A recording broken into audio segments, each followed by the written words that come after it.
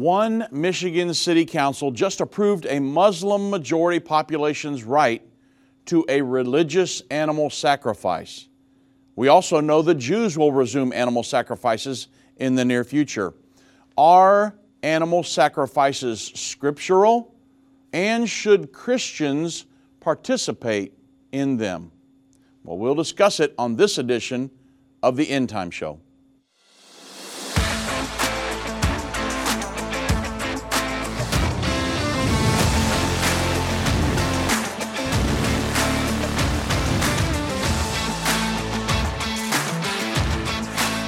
You're listening to a replay of the End Time Show. Good afternoon, everybody. I'm Dave Robbins with End Time Ministries. Thank you for joining me on this edition of the End Time Show. And wow, animal sacrifices. Quite the topic, right? The Washington Times reported an article that a new law in a Muslim-majority Michigan city will let residents religiously sacrifice animals at their home. The City Council of Hamtramck, Michigan, which has a Muslim-majority population, voted recently to allow the religious sacrifice of animals at people's homes.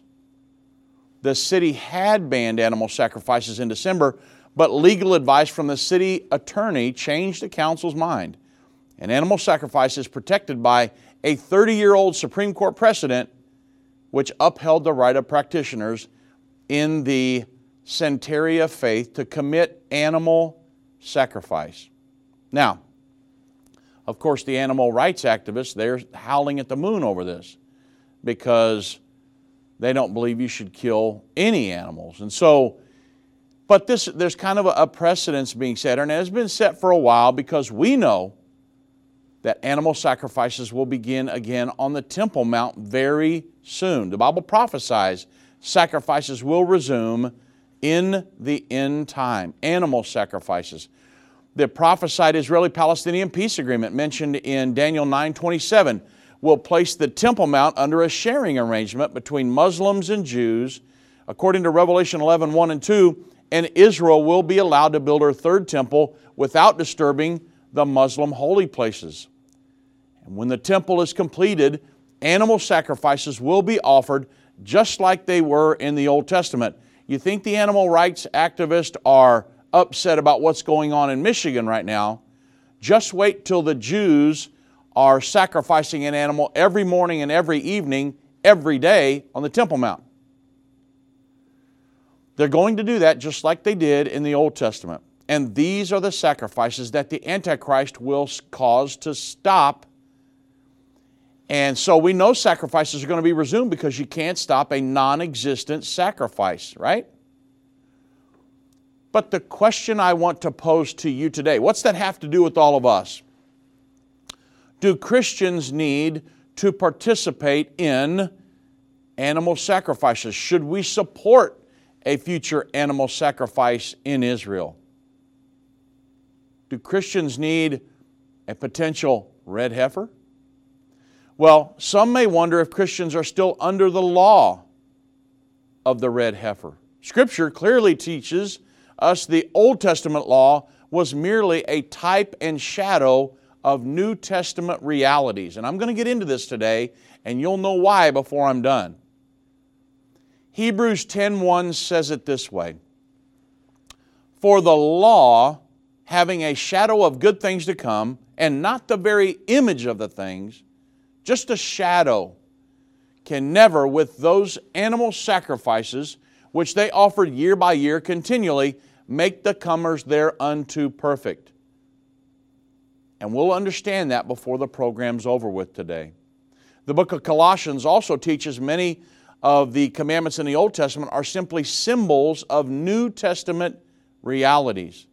The Bible says, Let no man therefore judge you in meat or drink, or in respect of an holy day, or a new moon, or the Sabbath days, which are a shadow of things to come, but the body is of Christ. That's Colossians 2:16 through 17. So, in the New Testament, Jesus is the perfect and final sacrifice. Hebrews 9, 11 through 14 explains it this way. But Christ, being come an high priest of good things to come, by a greater and more perfect tabernacle, not made with hands, that is to say, not of this building, neither by the blood of goats and calves, but by His own blood, He entered in once into the holy place, having obtained eternal redemption for us.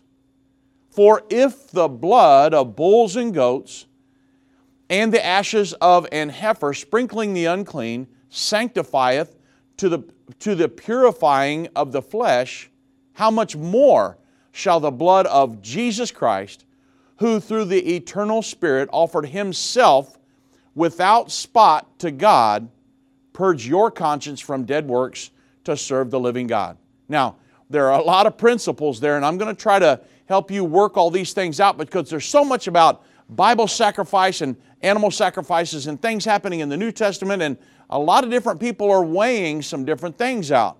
Should Christians potentially do this? And I know you say, well, no, a Christian shouldn't do that, but I know Christians who are contemplating, speculating about maybe we should still be under the law. Okay? So there are people wrestling with these things, and I want to make sure we understand what's the Christian role in all of this. I want you to know that Jesus Christ died to deliver us from the curse of death that we were under. We don't need physical animal sacrifices. The Bible says that they will implement them in the very near future. But a Christian individual does not need that. Okay? Hebrews 2, 9, and then verse 14 says, But we see Jesus, who was made a little lower than the angels for the suffering of death, crowned with glory and honor, that He, by the grace of God, should taste death for every man. For as much then as the children are partakers of flesh and blood, He also Himself likewise took part of the same, that through death He, Jesus, might destroy him that had the power of death, that is the devil. So in Revelation 1:18, Jesus said, I am He that liveth and was dead, and behold, I am alive forevermore. Amen. And now I have the keys of hell and death. Not Satan. That contract was broken at Calvary. The law of sin and death. And we'll get into that. But now Jesus Christ has the keys of hell and death. Death has been replaced with eternal life for those that have been born again. Every human being that's ever born, has ever been born beyond Adam and Eve, was under the law of sin and death. But that has now been changed for those that have been born again and will obey the gospel of the kingdom of God.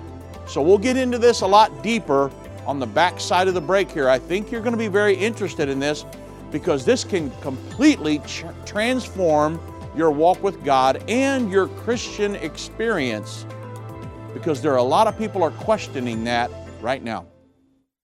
They that understand what is taking place will instruct many.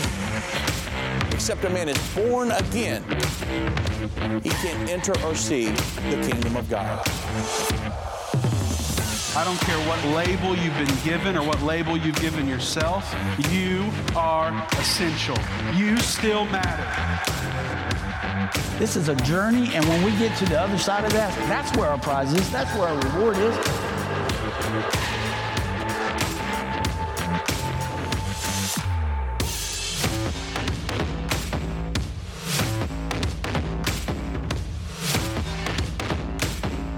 End time is not going anywhere.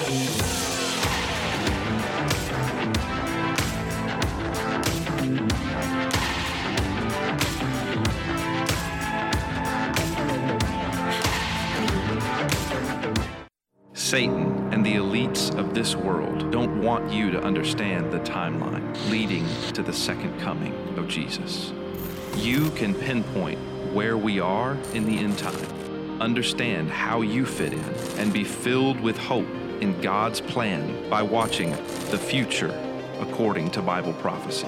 Go to endtime.com/future or call 800-ENDTIME. That's 800-363-8463. What if you could understand Bible prophecy? Dave Robbins, the host of the End of the Age television and radio programs, is holding a free prophecy conference near you.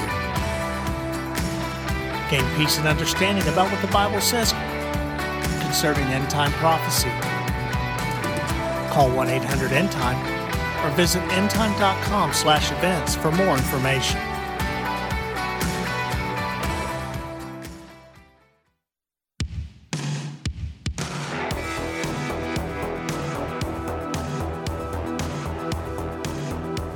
You're listening to a replay of the End Time Show. Think of it like this. The death sentence that all of humanity was under has now been replaced by eternal life for those that have been born again. Now we're going to get deep into that because this will revolutionize a Christian's way of thinking if you're contemplating, well, maybe we're still under the law. Maybe I should support and participate in animal sacrifices should Israel start that up again. You say, well, there's no way I do that. I know some people who believe that as we speak. I've had personal friends that have went back under this Judaism belief system and said, hey, maybe we're still under the law. Are you questioning that? I know some people are. And we want to make sure you understand what this is all about before the program's over with. Before we get there, I'll be doing a prophecy conference in Houston this weekend. I'll be at Pastor David Foss's church, Bethel Tabernacle, 1020 FM 1960 East. That's North Houston. That is this Saturday, January 21, from 6 to 8 p.m. I'll be teaching the Understanding the End Time, this great overview. We went through it this last Saturday. It was awesome. And then Sunday morning, January 22nd, from 11 a.m. to 1 p.m., I'll be going through a breaking prophecy news and going through just article after article and things you need to know about how we're way off into this end time and many things that I haven't went through on the radio. So you need to come down to the conference if you're in North Houston area. I know we've been having people come from 2 or 3 hours away to come to these conferences, and we've had great crowds and it's been awesome. So looking forward to seeing you guys in Houston this weekend. If you need more information, endtime.com.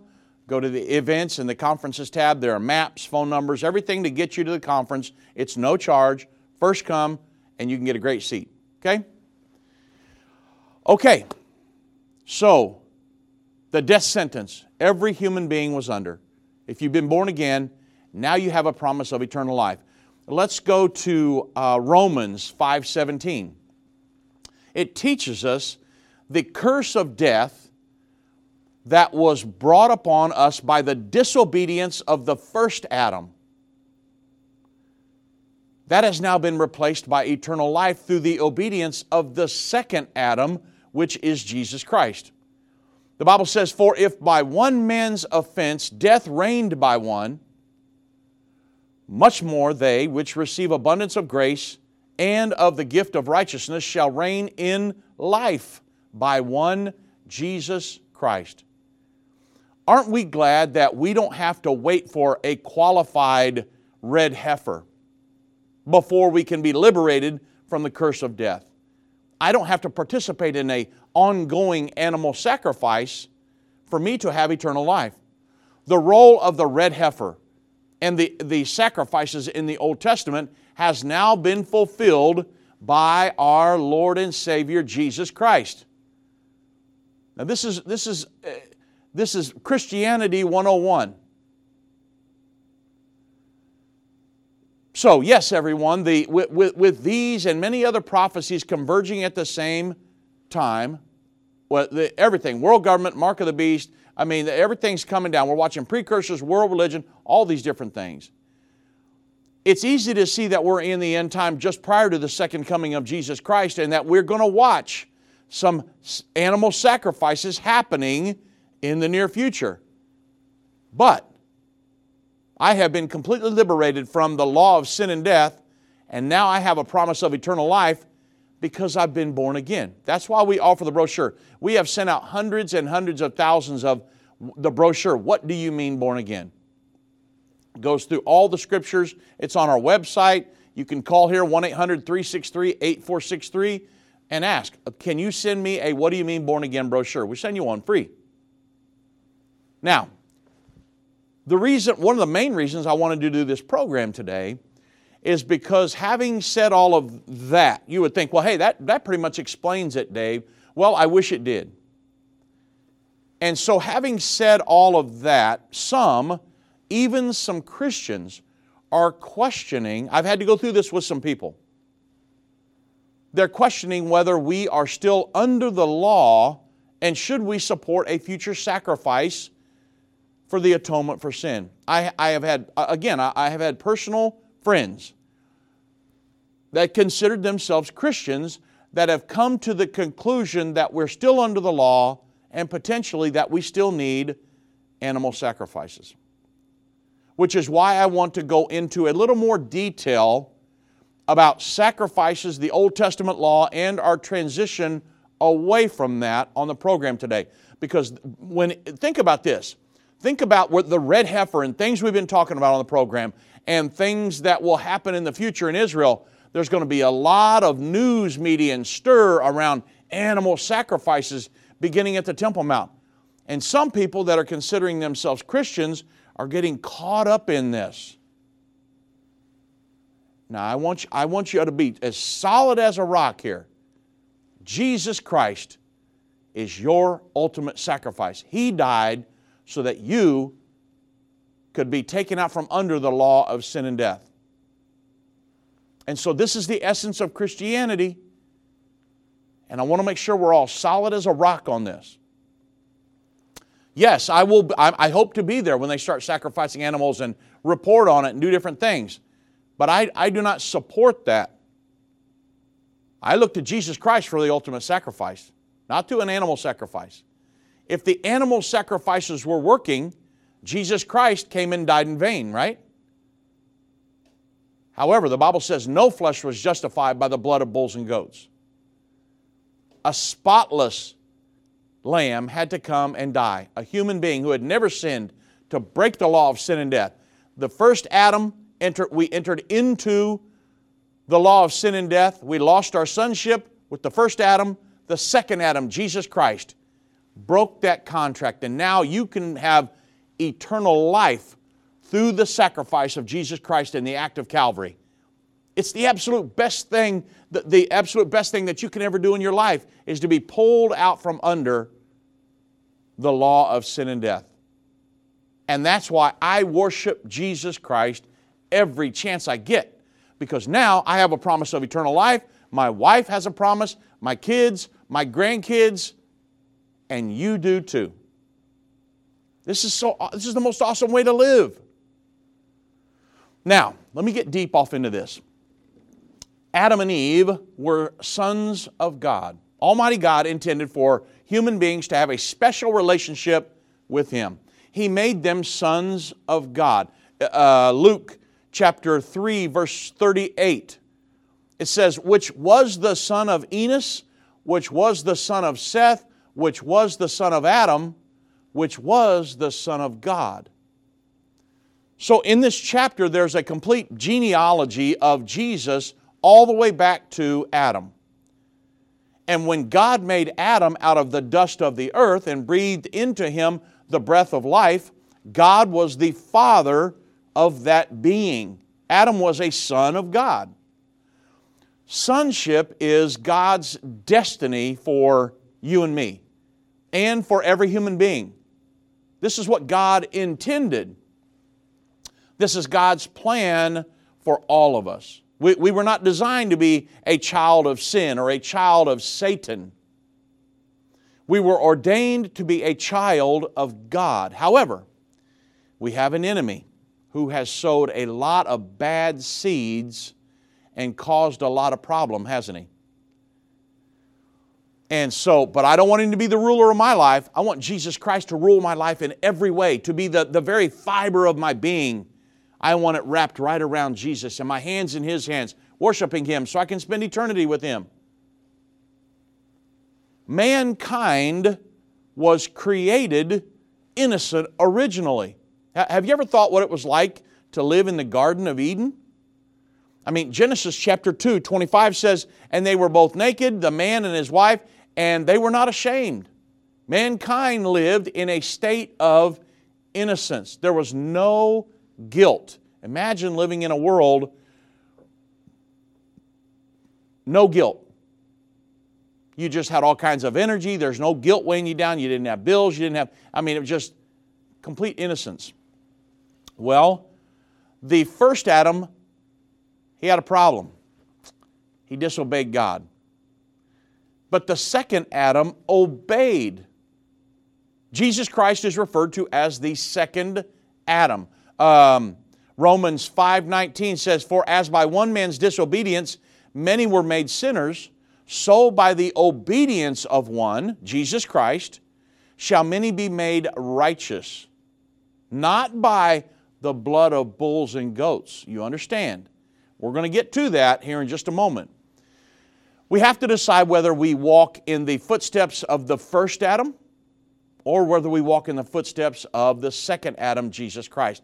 The footsteps of the first Adam lead us into disobedience, born in sin, shapen in iniquity. And the footsteps of the second Adam lead us into obedience to God. Jesus Christ humbled Himself and became obedient to the death of the cross, even when He didn't need to die, because He was not under the law of sin and death. He had never sinned, so He didn't owe the law of sin and death. You say, okay, you're sitting here talking about the law of sin and death. What does that mean? Well, there is a concept that is introduced to us early in Genesis. If you look at Genesis 2:17, it says, "But of the tree of the knowledge of good and evil, thou shalt not eat of it.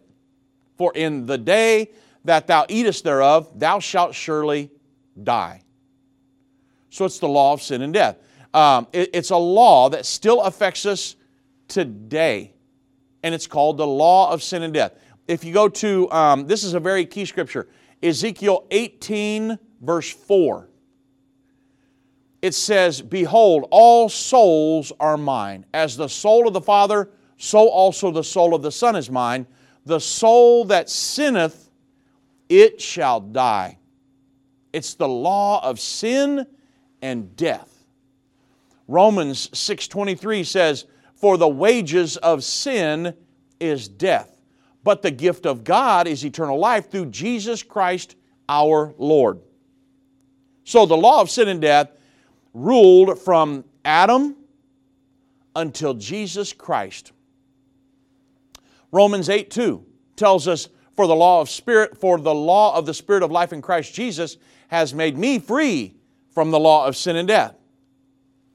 So for 4,000 years, Adam until Jesus, mankind was locked into this law, the law of sin and death, and it reigned from Adam till Jesus Christ, because all had sinned and everyone under the power of the law was placed under the law of sin and death. When Jesus came, the law of the Spirit of life in Christ Jesus has made us free from the law of sin and death. You've got to get this principle. Because there are people with the mindset today, I know personally, Christians who have said, well, no, we should still be under the law. And I'm going, huh? What? No. Once you're born again, the law of sin and death does not apply to you. So, sin entered the human race.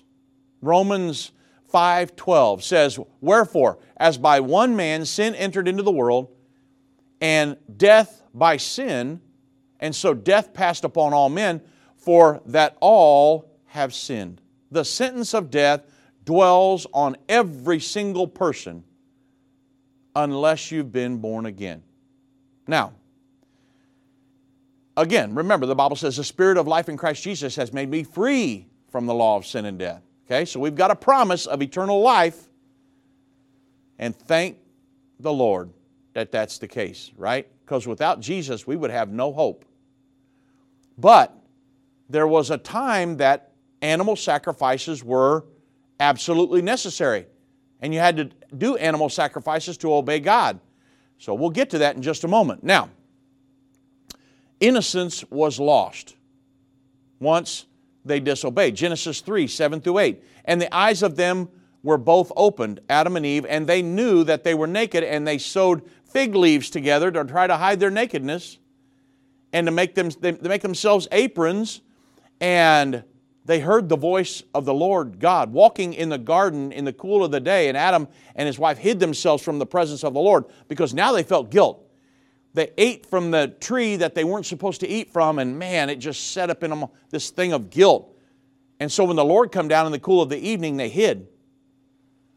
They hid themselves from the presence of the Lord God amongst the trees in the garden. And innocence was lost and guilt came upon them. Oh, I've never felt this before. I'm guilty because of disobedience. Because something has to die and blood has to be shed for the atonement for sin. Sacrifices were instituted.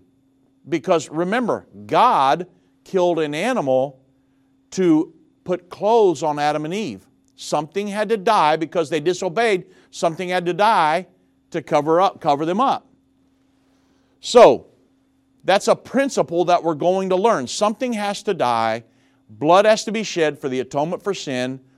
So over time, sacrifices were instituted, but those were only, this is very important, those were only a stopgap measure. They were important at the time, but those were only a stopgap measure until a sinless human being, somebody who had never sinned, would die to break that contract. And that's how you and I, through what Jesus Christ did on Calvary, can have a promise of eternal life. And wow, guess what? We're going to get more information on this after the break. The symbols and prophecies within the book of Revelation have perplexed Christians and unbelievers around the world. In his final work, Revelation, The Unveiling of Jesus Christ Part 2, the late Irvin Baxter unlocks the mystery of the book of Revelation with in-depth analysis and commentary like you've never heard before. These comprehensive study tools, available for $299, will deepen your biblical understanding. Don't miss this special offer. Call 1-800-END-TIME or go to endtime.com. Hi, I'm Judy Baxter. When Irvin and I got married, we didn't realize that our calling would be a prophetic ministry. Since we started End Time Ministries, there have been many times we weren't sure how we would pay the bills, but God has always provided. We started with a magazine, then went on radio and TV, and now we have the Jerusalem Prophecy College in Israel and online and End of the Age Plus. The mission has always been to reach people with the gospel of Jesus Christ and the end time message. Through the years, my husband would say, we will see revival like never before in the last days. We are living in the end time now. Thank you for walking this journey with us and continuing in prayer. You are a part of the team. Thank you for your generous support. It is necessary for God's purpose. The most important thing is that you are ready when the Lord comes. Our hope is to help prepare you for that day. God bless you, and we love you. If your station only carries the first 30 minutes of End of the Age, go to endtime.com and click the watch button to continue today's broadcast. You can also finish up later by clicking the archive button.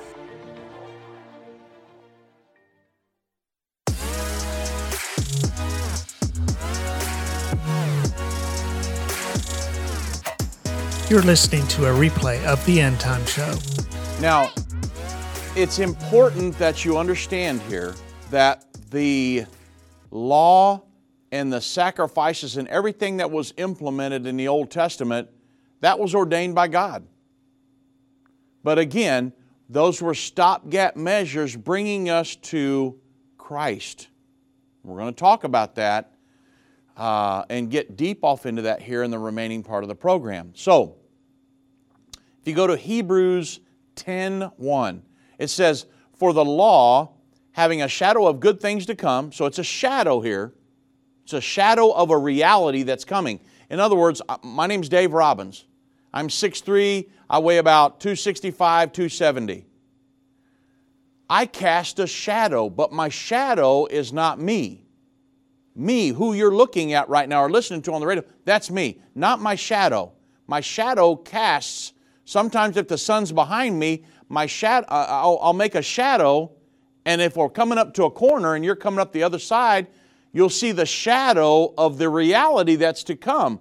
But you don't see me, you see the shadow. Well, the Bible says that the law, having a shadow of good things to come and not the very image of the things, can never with those sacrifices which they offer year by year continually, make the comers thereunto perfect. They were a stopgap measure until Calvary. This is very important because you may run across somebody that says, well, we should really still be under the law. We should be keeping all those 613 laws and doing sacrifices and things like that. What are you going to say to that person? Oh, no. No. Only up until Jesus Christ. Our salvation is so wonderful since the second Adam, Jesus Christ, came and undid all the damage done by the first Adam so that we can live a guilt-free life. You say, wow, how is that? I'm a Christian and I live under guilt. You don't have to. Because Romans 8:1 tells us, there is therefore now no condemnation to them which are in Christ Jesus, who walk not after the flesh, but after the Spirit. Genesis 3:21 says, unto Adam also and to his wife did the Lord God make coats of skins and clothe them. Innocence was lost by Adam and Eve, and they were living under condemnation. The whole world was plunged into guilt and condemnation because of them. Adam and Eve realized that they were naked and they needed to make some clothes. So again, they sewed fig leaves together to cover themselves, and then God came along, saw them, and God killed an animal to make a covering for them. These are types and shadows of a reality that's coming in the future, but God killed an animal to make a covering for them. While God was killing the animal, He was shedding blood. There is a principle here. Without the shedding of blood, there is no remissions for sins. God was already moving His salvation plan along in order for mankind to be redeemed. You say, well, but Dave, blood's got to be shed. We should actually be sacrificing animals. No, because we look back to Calvary. One man died once and for all, a spotless lamb, to purchase a plan of salvation for all of us to obey. Genesis chapter 4, verse 1 through 2, it tells us that Adam and Eve had two sons, Cain and Abel.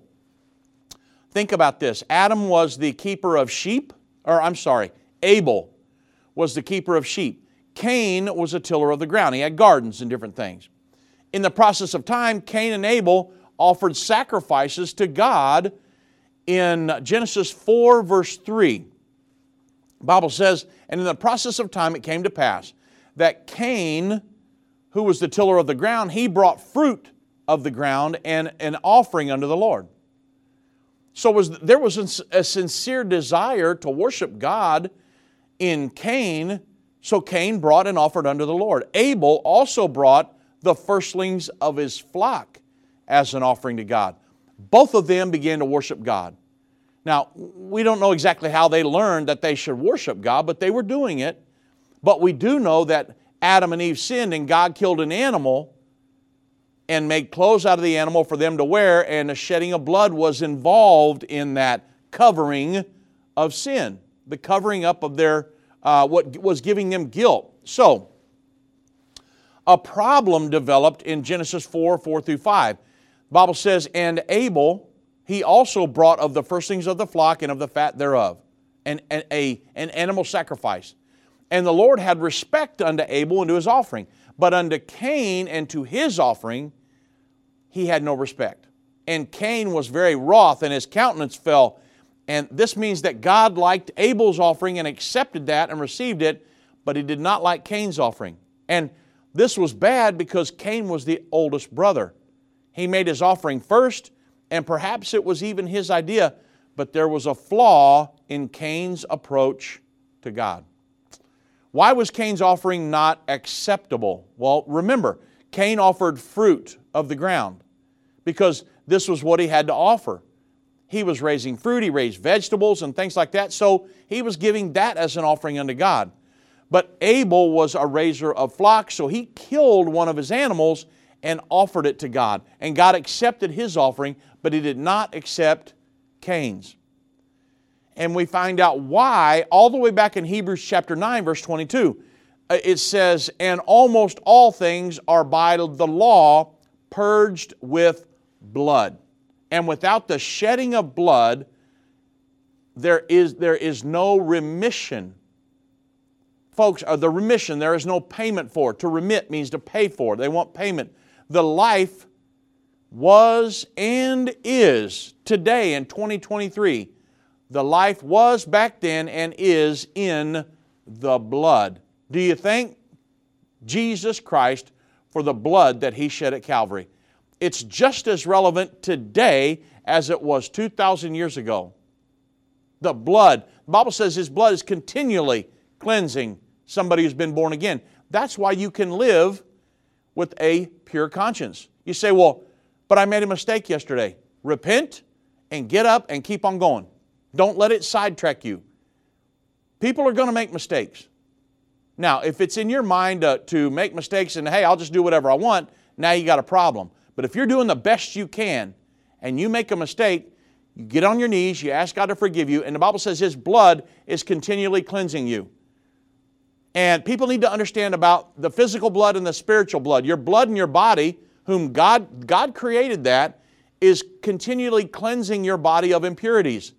Well, the blood that Jesus Christ shed on Calvary is continually cleansing. Once it's applied to your life through the act of being born again, it's continually cleansing you of your spiritual impurities. You're getting the principle here? I don't need a blood sacrifice for that anymore. Jesus Christ is who I'm looking for my sacrifice. Now, 2,000 years ago on Calvary. So, people in the Old Testament, they were instructed that they could eat animals, but they could not eat the blood. The death of the animal was allowed by God to be a substitute for our death. The law of sin and death says the soul that sins, it's got to die. But God didn't want us all to die, so He began immediately to devise a plan to allow a substitute death in our place. That's what the sacrifices were for in the Old Testament. And the sacrifices were just bringing us to when Jesus Christ would come. And so that's why it's important that we share Jesus Christ and the testimony of what He did on Calvary to everybody on this planet. So when Abel killed the animal, back to Cain and Abel, let me jump back there because I want to finish that. When Abel killed the animal, that death satisfied the law of sin and death, which says the soul that sins, it's got to die. By placing his faith in this law, that sin was rolled ahead to the time when the perfect sacrifice could in fact pay for that sin. Remember, the Bible says no flesh was justified by the blood of bulls and goats, but there was a measure put in place to when those sins could be paid for when Jesus Christ died on Calvary. The Old Testament, their sins were rolled forward to Calvary. We look back to Calvary. When Jesus Christ would ultimately die in our place, He would satisfy the law of sin and death. Man, aren't you so thankful for that? Why do I worship God the way I do and praise God? Thank Him for coming and dying for me on a cross. Then you have, when Israel come out of Egypt, God gave Moses a tabernacle plan. The tabernacle and the temple plans, if you remember, went out in the tabernacle plan while they were out in the wilderness. The temple plans later on, they implemented where men continued to sacrifice animals for the atonement for sin. There was in the tabernacle and the temple plans, they had the brazen altar where an animal was killed, the brazen laver where the priest would wash. Then they went into the holy place and then into the holiest of holies, where the blood would be sprinkled on the mercy seat, the Ark of the Covenant, and God would come down and atone, and that would be an atonement for the sins of Israel, and it would roll their sins forward until a spotless lamb would come. It was a stopgap measure until Jesus Christ. After God gave Moses the tabernacle plan, Almighty God also devoted an entire book of the ceremonial law, or I should say to the ceremonial law, and it's called the book of Leviticus. This was an instruction to the tribe of Levi concerning the sacrifices that they would make, which included the burnt offerings, sin offerings, peace offerings, the wave offering, and the heave offering. There were many types of offerings outlined in the book of Leviticus. Now, then you've got Israel's 5 feasts. I mean, there's many things to go through here. I'm going to kind of breeze through here because I want to get to some more very important points. These are important, but again, if you've been born again, I'm just going to roll through here a little bit. So you have the 5 feasts. You got Passover, Pentecost, trumpets, the Day of Atonement, and the Feast of Tabernacles. All of the feasts are still observed in Israel today. All of these feasts have a fulfillment in the New Testament in the form of a spiritual feast that God has provided for us. Furthermore, in the book of Leviticus, there are detailed instructions concerning right and wrong. There were all sorts of laws concerning whom you could and could not marry, laws about morality, immorality, and these were things the Israelites needed to know in order to be pleasing to God. And they would not be like the heathen nations around them. They were to observe the laws that God, in His wisdom, gave to them for their benefit. Now, Leviticus is one of the 5 books of the law in the Old Testament. They're known as the books of the law because they contain the laws and instructions given by the Lord through Moses to the people of Israel. Genesis, Exodus, Leviticus, Deuteronomy, and Numbers. However, the law, well, I'm going to hold right here. I want to make sure you get this point. This is one of the most important points of the entire program. I'll give it to you after the break. But again, if you want to come down, see us in Houston this weekend. I'll be doing another prophecy conference down there.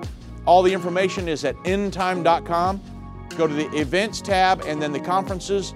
Man, love to see you down in Houston. It's going to be a great conference. It always is, and looking forward to it. I've been part of the End Time family from the beginning over 30 years ago when my parents, Irvin and Judy Baxter, began ministry from the recliner in our living room. My name is Jana Robbins. I have the pleasure of connecting with our incredible partners every day. End Time is a small nonprofit that runs a high-traffic website, a daily TV and radio show, the Prophecy College in Jerusalem, and more. Although we have less than 30 team members, we are able to serve tens of millions of people each month. We survive on the goodness of God and donations averaging about $50. If everyone hearing this message gave $22, our financial needs would be met for the year. If you only give to one cause per month, please consider partnering with End Time to help get the message of our soon-coming King out to the world. Call us at 1-800-END-TIME to give today, or go to endtime.com to become a monthly or one-time partner. You're listening to a replay of the End Time Show. Now, remember that I said that the Old Testament had types and shadows of things that would come in the New Testament. So the law came as a schoolmaster to show us our guilt and teach the need for a Savior. The Bible says the law was a schoolmaster bringing us to Christ. No one was justified by the law. The preaching of righteousness is now given to bring salvation to all who will believe. Much of the epistles is devoted to explaining the difference between condemnation preaching and righteousness preaching, between law and grace.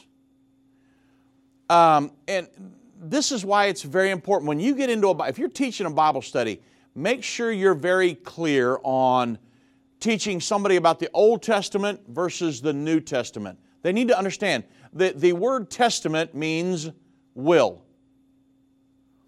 The Old Testament was the old will of God. The New Testament is the new will of God. And I make a special point of this because when some people start trying to understand the Bible, they get really tangled up and they don't know how to relate them together, the Old and the New Testament. Both of them are the Word of God. The Old Testament was given to bring us to the New Testament. You've got to bring that out in your Bible studies. They're not separate things. The Old Testament law, the Old Testament was a schoolmaster to bring us to Jesus Christ. And it's important to understand that we now live under the new will of God, the New Testament. Okay? Galatians 3, verses 21 through 29. It says, "Is the law then against the promises of God? God forbid. For if there had been a law given which could have given life, verily righteousness should have been by the law. But the Scripture hath concluded all under sin, that the promise by faith of Jesus Christ might be given to them that believe. But before faith came, we were kept under the law, shut up unto the faith which should afterwards be revealed. Wherefore the law was our schoolmaster, to bring us to Christ, that we might be justified by faith. But after that faith is come, we are no longer under a schoolmaster. For ye are all the children of God by faith in Jesus Christ. For as many of you as have been baptized into Christ have put on Christ. There is neither Jew nor Greek, there is neither bond or free, there is neither male or female, for ye are all one in Christ Jesus." Now, it does not mean there that there's no such thing as a male and female. Come on. It's saying that we're all one in Christ now. God is no respecter of persons. He still recognizes a male and a female. You got to clear that up nowadays, right? Okay, let's move on. I think I'm on verse 29. The Bible says, "And if ye be Christ's, then ye are Abraham's seed, and heirs according to the promise." It's a promise of eternal life, folks.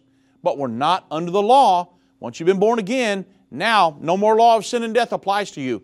Now you have this promise of eternal life through Jesus Christ and the act of Calvary that you have obeyed. The Bible says He's coming back in flaming fire to execute vengeance upon them that know not God and obey not the gospel. Okay? Now, the Old Testament, righteousness of the law. Romans 10:5 tells us about the righteousness of the law. It says, "For Moses describeth the righteousness which is of the law, that the man which doeth those things shall live by them." And this verse is explaining that the man who keeps these things, he will live.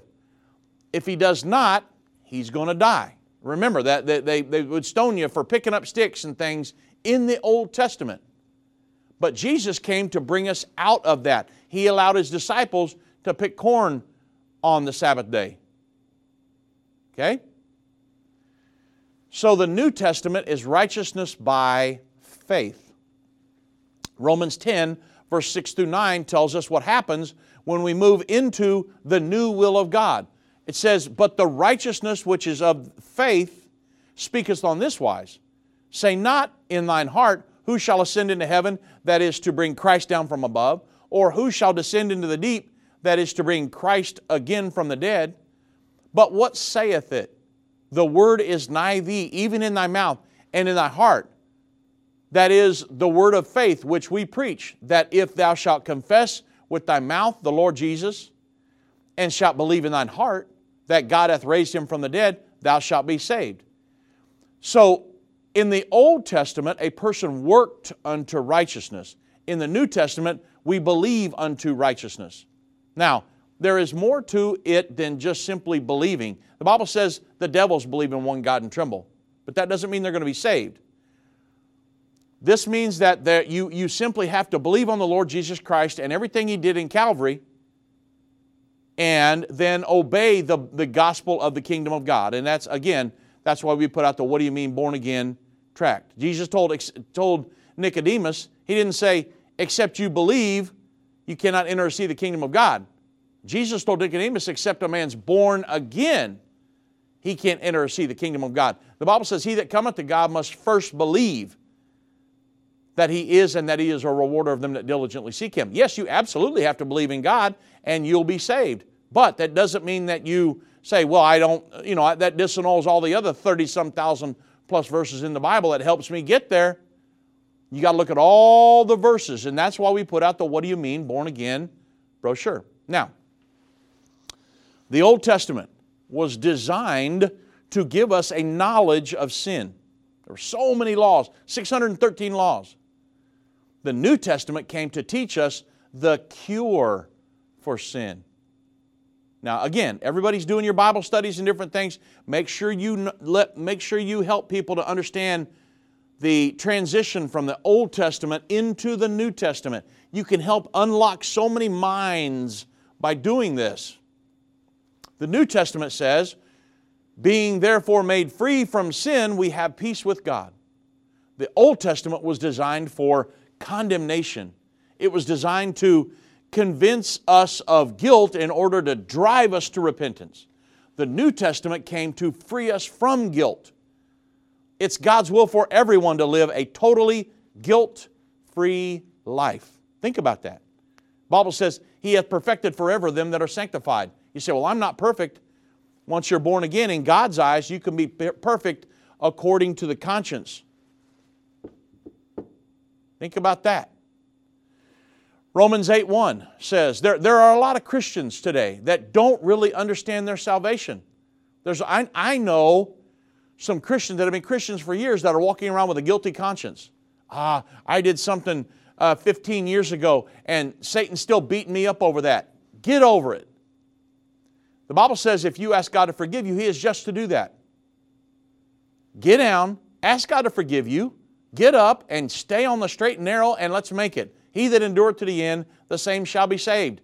Don't let Satan just put you in a jail cell in your mind because of something you did 20 years ago.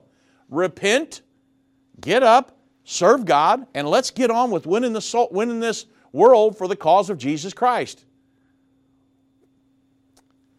Okay, Romans 8:1. There is therefore now no condemnation to them which are in Christ Jesus. Are you in Christ Jesus? Have you been born again? But I'm living under condemnation. I got guilt. Why? If you're doing the best you can to live for God, you're serving the Lord to the best of your ability, and you make a mistake, get down, repent, be sincere, and get up and keep on trucking. You can make it. Satan wants to get you bottled up into a belief system that, I can't make this, I can't do it. You're right, you can't do it. But the Bible says, I can do all things through Christ who strengthens me. Once you understand what Calvary did for you, you absolutely can make it through Jesus Christ. The Bible says, there is therefore now no condemnation to them which are in Christ Jesus, who walk not after the flesh, but after the Spirit. Colossians 2:16-17 says, let no man therefore judge you in meat or in drink, or in respect of a holy day, a new moon, a Sabbath, which are a shadow of things to come, but the body is of Christ. The Old Testament contains types and shadows of New Testament realities. We can understand the New Testament reality better if we understand the Old Testament shadows. But then now, Messiah is come. The law was a schoolmaster bringing us to who? Jesus Christ. You have the New Testament, the ministry of Jesus, grace and truth by Jesus Christ. Jesus Christ came to bear witness of the truth. John 1:17, for the law was given by Moses, but grace and truth came by Jesus Christ. Truth did not come by the law. The rich young ruler had kept the law, right? But he still didn't have the truth. The Ten Commandments could not contain all of the truth. The law defined the problem, but Jesus brought the solution. Isn't this awesome once you understand what Jesus Christ did on Calvary and how I can apply that to my life? This will completely transition into a whole new belief system. This is revolutionary teaching, even to some Christians. Because when some Christians that are living with a guilty conscience and Satan's got you bound just in a jail cell in your mind, that, well, I'm going to serve the Lord to the best of my ability all my life, and then Peter's going to slam the pearly gates right in my face. That thinking is not scriptural. It's not godly. God wants you to be free. You shall know the truth, and the truth will do what? Keep you in that jail cell. No. You shall know the truth, and the truth will set you free. And I experienced that. I haven't, most of my life I didn't. But once I heard some of these teachings, revolutionary teachings, Irvin Baxter taught years ago. We've got a DVD out he did years ago called You Are Perfect. If you've never watched the You Are Perfect lesson, I mean a minister and a minister's wife and an evangelist. I'm talking about this is revolutionary teaching to people's life that you don't have to. A Christian's not supposed to live under condemnation and guilt. Jesus Christ did not want you to live that way. So Jesus Christ came to provide salvation and a wonderful way for us to live. I don't have to live under the law of sin and death. That doesn't apply to me anymore. Because the law of the Spirit of life in Christ Jesus has made me free from the law of sin and death. What a way to live. So, I know I started all this with animal sacrifices, but I can't talk about animal sacrifice unless I talk about the solution to all that, and that is the perfect sacrifice, which was Jesus Christ, the act of Calvary, 2,000 years ago, the death, the burial, the resurrection of Jesus Christ. And now I have a promise of eternal life, that when the trumpet sounds and Jesus comes back, sends His angels to gather the elect, my feet will leave the ground. And you know what? Yours can too. And it's a promise from God Almighty. And it's in His Word. The Old Testament brought us into the New Testament, brought us to Christ. And now I've got that hope in my life, and you can too. You say, well, you don't know what I've done, Dave. Irrelevant. Jesus Christ can heal you, and He can heal your mind and save you. You've got a promise. Thank you, Jesus, for that promise. God bless.